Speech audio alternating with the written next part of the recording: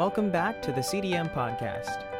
You're now listening to exclusive patron-only content.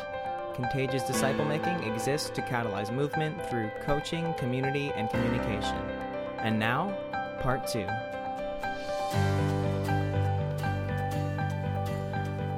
All right. Thank you so much for supporting this podcast. Like, share, rate, and review, and help us get the word out so that together we can help more people become disciple makers. Let me just explain this, guys. The rating system and the liking system really helps, because when you put a 5-star rating on Apple or you leave a review, then it bumps it up into the search features so that other people can find it as well. And a lot of people, if they're like me, they're short on time, and so they read the reviews, they look at the ratings, and they pick something that's the highest rated one within the topic they're interested in order to be able to move forward. So you're liking this, you're taking the time to write a review is super, super helpful. Now, okay, we told you before we left that we were going to talk about the first part. We're going to talk about 13 things that mentally strong people don't do by Amy Morin. This is the CDM Book Club book that we're going to be diving into. It's an incredible book. I've read it. Rebecca's reading it. I've actually gone through it with my interns, and I think that it is phenomenal. It's now required reading for anyone that I'm mentoring to go through and stuff like that. So there are 3 topics that she deals with that I think are huge. The first one, and she spends a whole chapter on each of these habits. 3 things. And they're all these are all habits. They're all habits. Okay, she says that mentally strong people, this is the first one, mentally strong people don't waste time feeling sorry for themselves. But what if I really like doing that? I know, just sometimes you get a lot of pleasure from what if I wallowing into the morass. I will be honest, there were times I eat all that ice cream and oh my stuff. Goodness, there have been times in my life where I will be honest, that it was like, I don't want to feel better.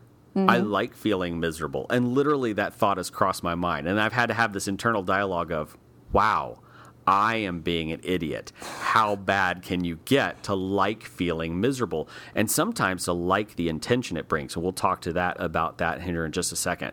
But what are some of the negative things that come when we feel sorry for ourselves? Well, first of all, feeling sorry for ourselves delays action. And I like this quote from the book. It says, as long as you feel sorry for yourself, you can delay any circumstances that will bring you face to face with your real fears, and you can avoid taking any responsibility for your own actions. And this is a very common modern day problem where we're in love with victimhood.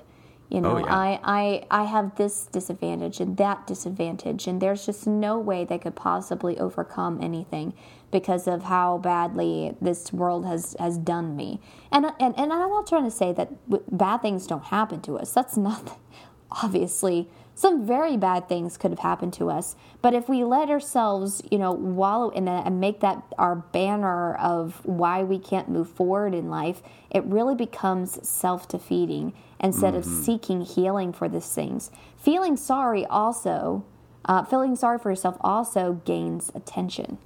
Oh my goodness. Have you ever seen that post on Facebook where it's like, I don't want to get into specifics, but I'm just having a real bad day. Could you pray? It's called vague booking. It's called vague booking. I hope that you've never done it. I try to actively avoid doing it, because what happens is your loving friends get on there and go, it's okay, you're doing good. And every time we see that like or that comment, we get a little shot of dopamine. And then we get the text to the ones that have our individual cell phone number, just checking in on you. How are you doing? And then what happens is we like that.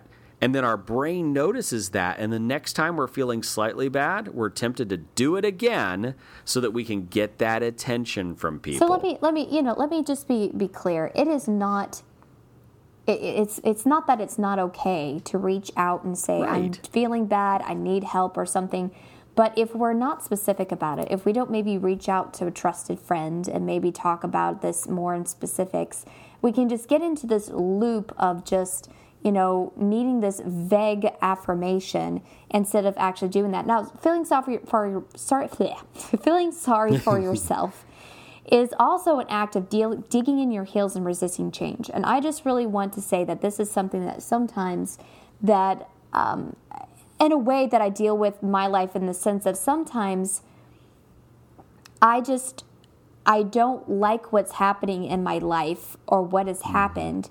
Instead of accepting it and just moving on with dealing with it, it's almost like an act of revenge or an act of defiance against it. That's right. And feeling sorry for myself.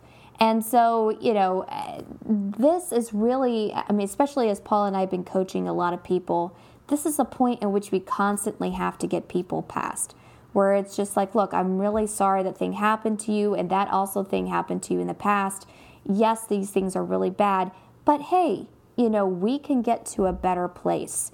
We just need to leave that there, leave that sorrow and hurt there, and let's move on to the next place. So we want to make sure that really a lot of this feeling sorry for ourselves or our grief or whatever isn't actually a veiled way of us rebelling against God or covering disobedience or some other way, something else. If we hold on to these things for too long.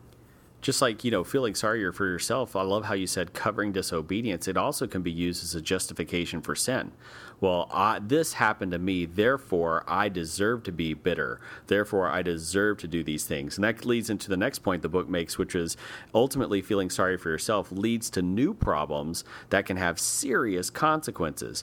Feeling sorry for yourself, if it gone on too long, can make you feel depression. They can lead to avoidance. They can lead to self-medication or addiction or sin, other sin things. They can damage relationships if you feel sorry for yourself too long. And so we don't want to do that. So what are we doing? What do we want to do? Well, in fact, I just want to say, if anybody's seen Star Wars Episode 2 and 3, where, there's the downfall of Anakin going to the dark side. He's supposed to go to the dark side because you've seen Episodes 4, 5, and 6. Like a sane person, you did that first. And that's so right. That he's going... that he's going to go towards the dark side, but it's still painful. You're like, please don't do it, Anakin. I know that horrible thing happened, but don't react in anger and revenge. And so, but so we need to learn to have that for ourselves. Hey, this can only end badly for you. That's right. So let's get off of the feeling sorry for ourselves train. Don't go to the dark side. Don't do it. Don't do it. Don't do it. All right, so what do we do to combat this? Okay, we cultivate gratitude. For me, I know that there have been times and situations in my life, many times, where I felt very, very sorry for myself.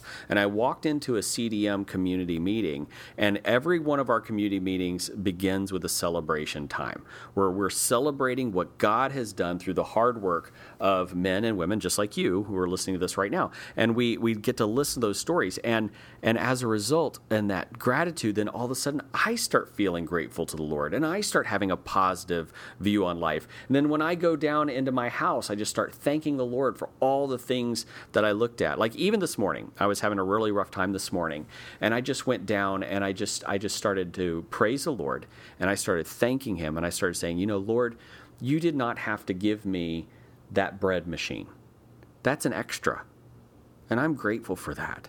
You didn't have to give me that plant over there that was sent by a friend of mine. That's an extra, and I'm grateful for that. You didn't have to do this, and you didn't have to do this, and you didn't have to do this, but I am grateful, Lord. And all of a sudden, I just watched my mood do this shift. It was like a chiropractor went in and adjusted my spine, and I was just like, oh my goodness. So it was great. So cultivate gratitude.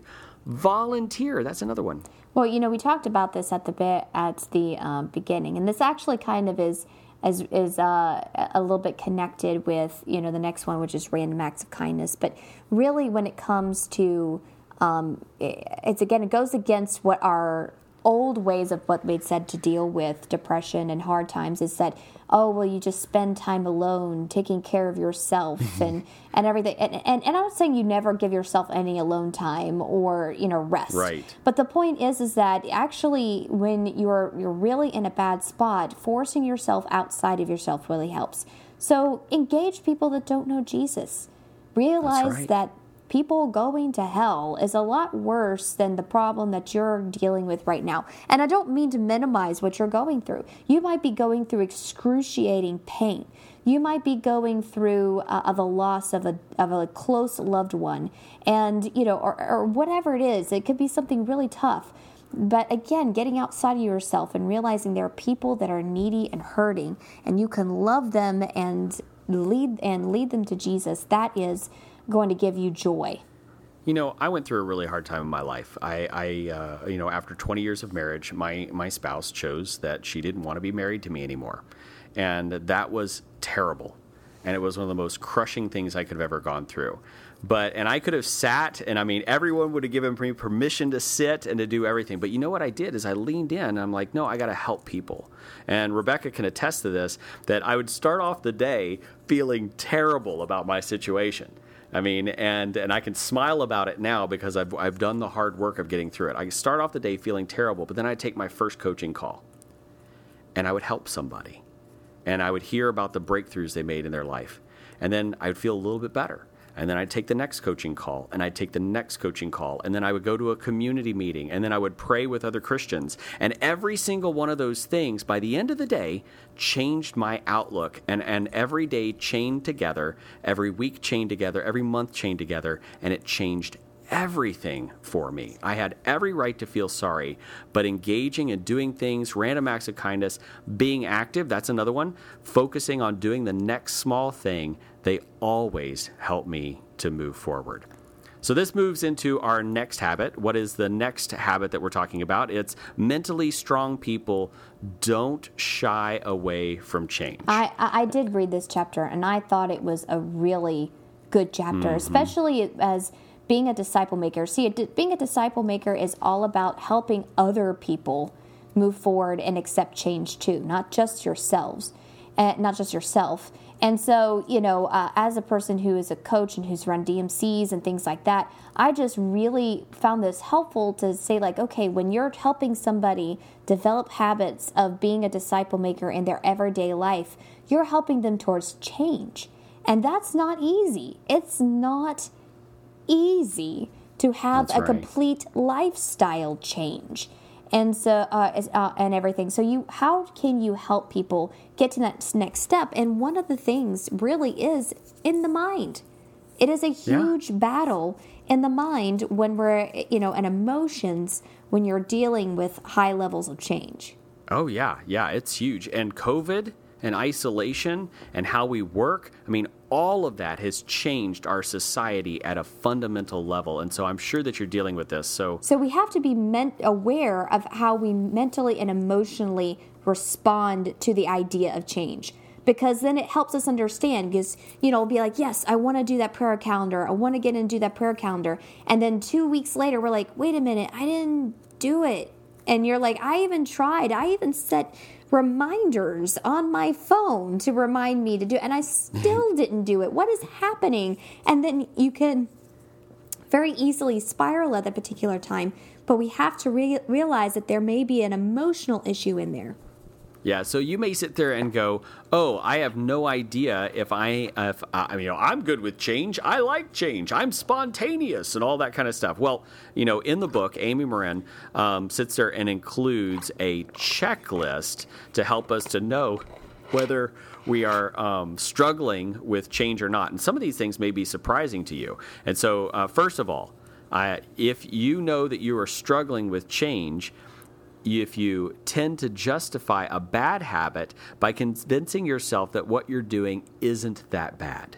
Oh, I go to church. I may not go out and go on the streets and tell people about Jesus or engage the lost or volunteer or everything. But I go to church, and guess what?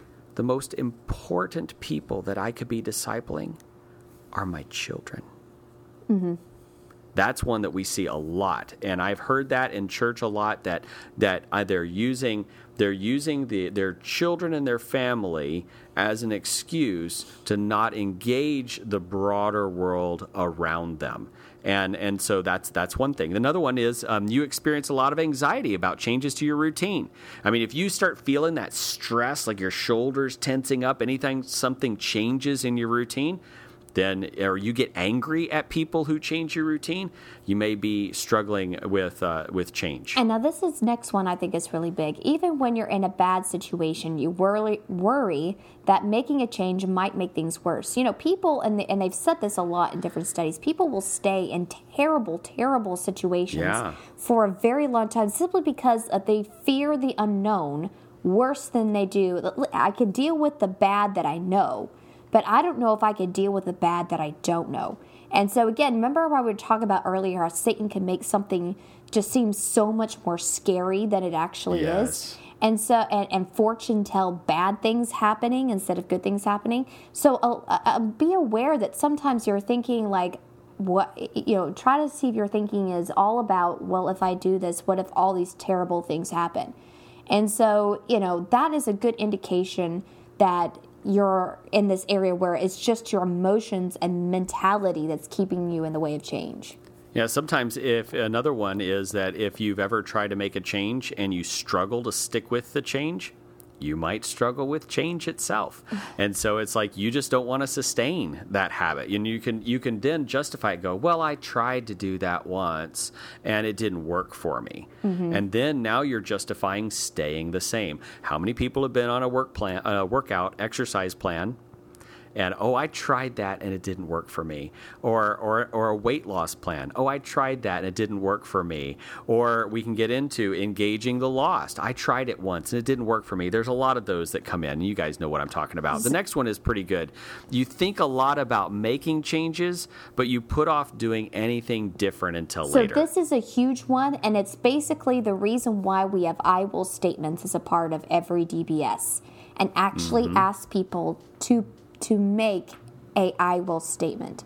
I said because that's what we do habitually as a Christian culture. We sit there, we read something, we should be loving more, we should be forgiving more, we should be doing this or not doing that, and we're like, yeah, we should.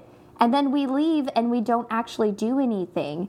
And so if we don't actually put an action point to it, we're just simply saying, we'll do it later, we'll figure it out, and then we don't.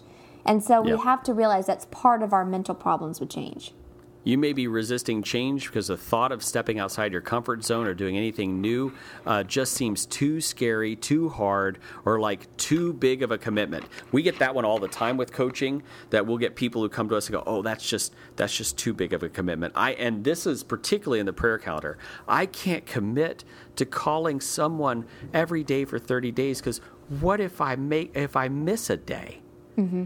And they'll be so worried that they'll miss a day or two in the prayer calendar that they'll give up 28 or 20 successful days because they're afraid of 10 days when they might have made a mistake. In fact, I really think that one is a good one to transition into that.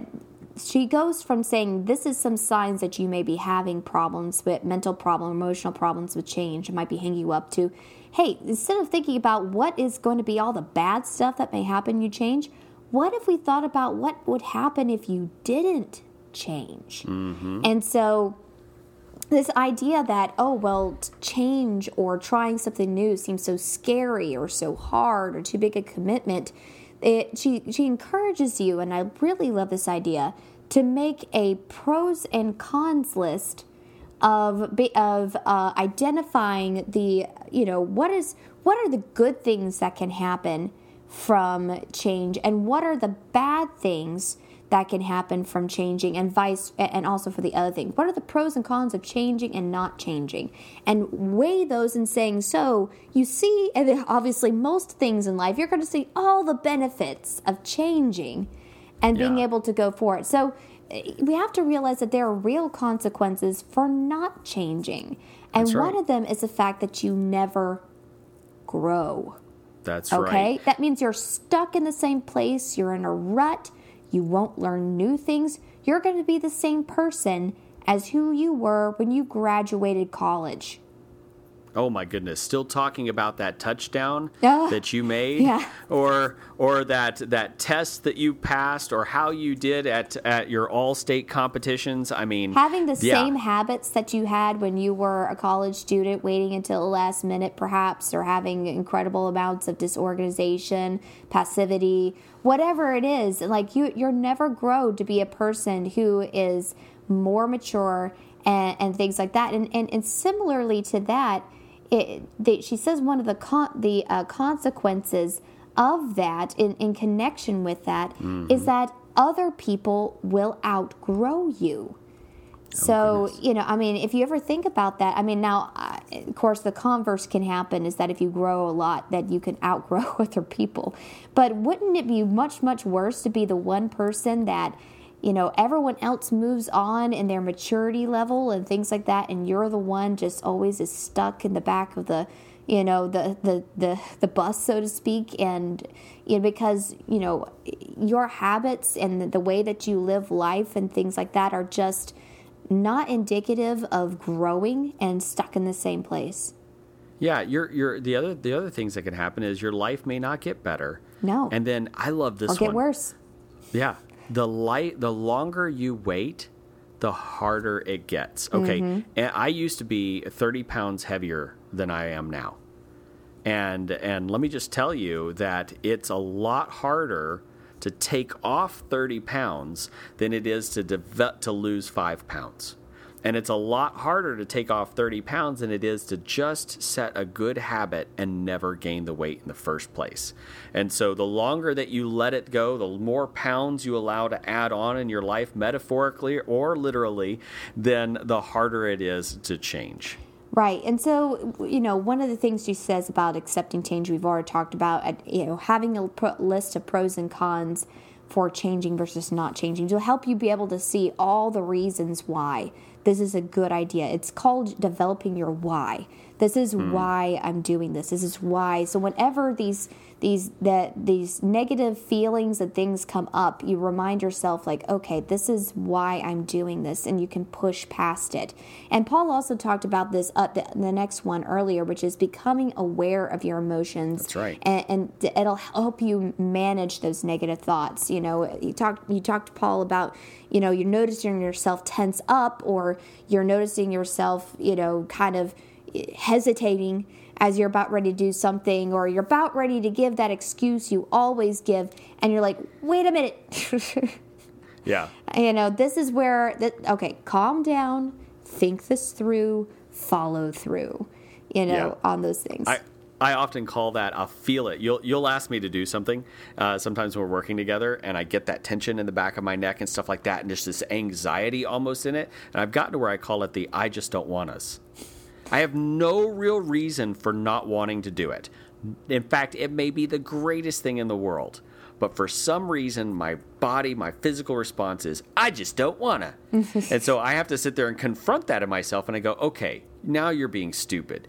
Everything that she just said to do makes total sense, and it's going to accomplish great things. And so you just need to get over it. So I identified the thought. I identified the feelings. I confront it. And then I start to relax, and I start to do it. And by the end of it, I'm like, yes, that was great. And so I behave like the person I want to become, even if I may not want to at the beginning. So the last one the next one she talks about is creating a successful plan.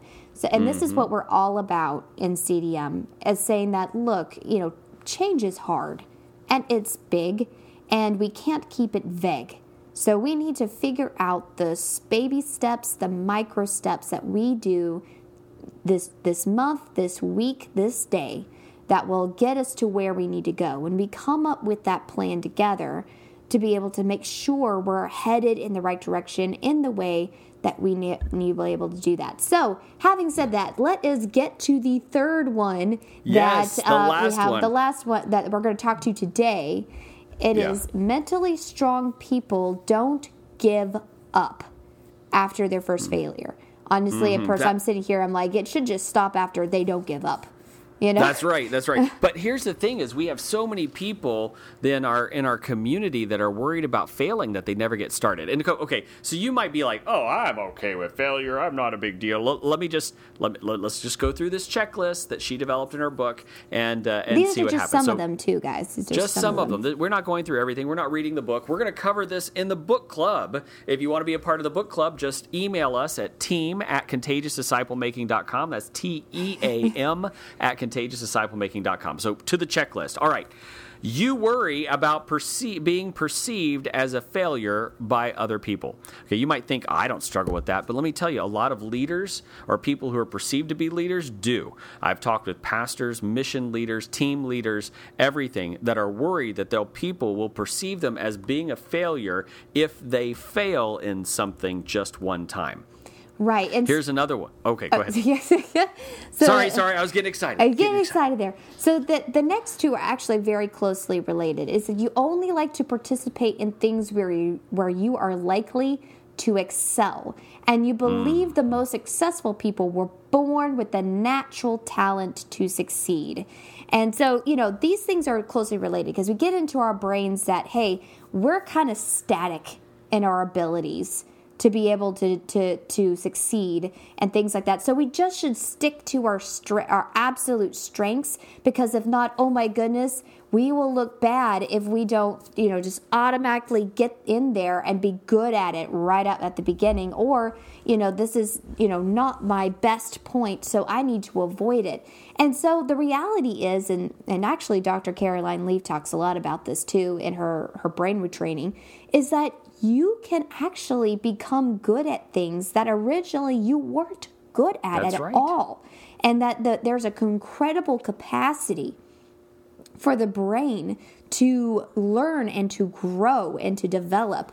And that's why God, when he tells us in his word, that we that we can develop all the fruits of the Spirit, that we can that he does give special gifts to some people, that all of us are supposed to win the lost and to serve people and to be a leader and give to other people.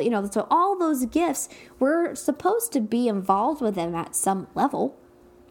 My mom is a huge story for me on this one. I mean, she went over to the field and gave up the mission field and gave up all dreams really of higher education, just to take care of the family, to serve the lost and all of that kind of thing. But when she came back and my brother and I were out of the house, she sat there and she says, well, what's keeping me from doing that? She went back to school. She got a master's degree in special education. She got a doctorate in special education. She had a 4.0 in both of those, by the way. And then a few people mentioned to her, you might make a good lawyer. She went in and walked in off the street, took the LSAT, made great scores, ended up being accepted into Texas Tech Law School, got her law degree, and then went in and became an attorney at a firm and worked her way up to being partner. And now at the age of 70, that was stuff she began when she was in her 50s. And now she's 70 years old and a successful lawyer in Texas. She decided that she wanted to learn something different. She did it, and she's great at it and an inspiration to me. So, Mom, if you ever hear this, I love you. Yeah. And so, guys, even if it's not something you feel like it's in your gifting, a lot of times in disciple making, we'll hear things like, well, I'm evangelist. I'm really not all about, I'm not the discipleship person. Or maybe that's the opposite. I'm more of a pastor. I'm not as good at all that, evangelism stuff, or, whatever it is. I'm an extrovert. I'm an introvert, like all this, I just feel led by the Spirit. And, that's why I can't do a prayer calendar, because I'm just, that's not how I operate. And so, there's just all different kinds of ways in which we basically say, I'm nervous that I'm not going to be perfect at this at the beginning, and I don't want even to try, lest I risk failing. That's right. And so 3 other things in that list real quick is, if you're at first you attempt something and it doesn't work out and you're not likely to try it again, you may have a fear of failure. If you tend to make excuses for your failure rather than owning up to the things that you can control and learning from them, then you may have a fear of failure. If you'd rather show off the skills that you already have than try to learn new skills, then you might have a fear of failure. And so, but I love this quote that Amy includes in here. She goes, "Failure doesn't have to be the end. In fact, most successful people treat failure as just the beginning of a long journey to success." Absolutely. That's so good. That. So good. Good. Then she talks about overcoming this fear. Okay. So it's not just about admitting that there is one. It talks about how do we overcome. And part of that was identifying beliefs about failure that prevent you from trying again. And so that checklist can actually be something that you can use in order to help identify those beliefs. And then the next way is you need to change the way you're thinking. Now that you've identified those things, you need to change the way you think about failure. Yeah, so Dr. Carol Dweck wrote a book called Mindset. And in that book, she identifies two different kinds of mindset. One is a fixed mindset. In a fixed mindset, you believe you're born with all the intelligence, all the skills you will ever have. The other mindset is a growth mindset that believes your brain and your skills are a muscle, and the more you exercise them, the stronger you will be, the more successful you will be, the more you learn, that kind of thing. If you have a fixed mindset when it comes to Christianity, you might say, "Oh, I'll never be a good evangelist or a disciple maker because I'm just gifted at administration, or I'm gifted at preaching and teaching, or I'm gifted at," and you have a fixed mindset. Here's what I know. God gives you everything you need to do what He's called and commanded you to do. And guess what? The command to follow, to make disciples, and the command to go and to treat others as you would have them treat you. Those are commands. Those are commands. That's not if you have this gifting or not. And so, therefore, I know by faith that when I go out and obey those commands, God's going to give me everything I need, administration, preaching, teaching, whatever is necessary to do what He's called me and commanded me to do. And so we need to have that mindset that has not have a fixed mindset, but have a growth mindset. In fact, yesterday I read the story of Moses being called out in the wilderness, and I'm slow of speech and slow of tongue. You've got it wrong. You should choose somebody else. Who made the tongue? Didn't I do that? Right. So often, God, our limitations do not limit what God wants us to do. So guys, we just need to face the fear and embrace the fact that learning is a process. It's a learning of successes and failures. In fact, it's a lot of failures. We call it failing forward in our organization, that there are years of failing forward where we learn and embrace that and realize that we're going to get better. In fact, I tell a lot of people when I'm standing on stage and giving a talk, I'll say, you know what qualifies me to be on this stage? The fact that I failed more than just about anybody else in this room. But I committed to learning from my failures and getting better, and ultimately some things started to work out for me, and they chained together and created some incredible success. And in fact, can we just remove even a lot of times the word failure and just say we're growing? We're growing. Hey, I just tried. Yay! I'm growing. That's exactly right. It's only a failure if you don't learn from it or if you stop trying. That's exactly right. I love this. So here's a quote. We're going to end with this. It says, "Failure can build character by challenging you in new ways. It can help you identify areas in your life that you need to work, that you need work, as well as hidden strengths that you have never before recognized." If you're interested in being a part of the CDM Book Club, send us an email at team@contagiousdisciplemaking.com. We're going to start reading this book by Amy Moran. It's the, let me get the exact title here. I just always feel bad for messing it up. 13 things mentally strong people don't do. That's right. 13 Things Mentally Strong People Don't Do by Amy Moran. We're going to be starting that in February. If you're interested, jump on it quick because there's limited number of spaces. Send that email to team@contagiousdisciplemaking.com. You've been listening to the CDM podcast. I'm Paul Watson. This is Rebecca Ewing, and we just love the fact that you hung out with us today. So thank you so much for personally supporting this podcast. Remember, like, share, rate, review in order to spread the love to others. Until next time, go and make disciples. Thanks for listening to the CDM podcast and for supporting us on Patreon. For coaching or other resources, connect with us at contagiousdisciplemaking.com. Join us in the journey of becoming world-changing disciple makers.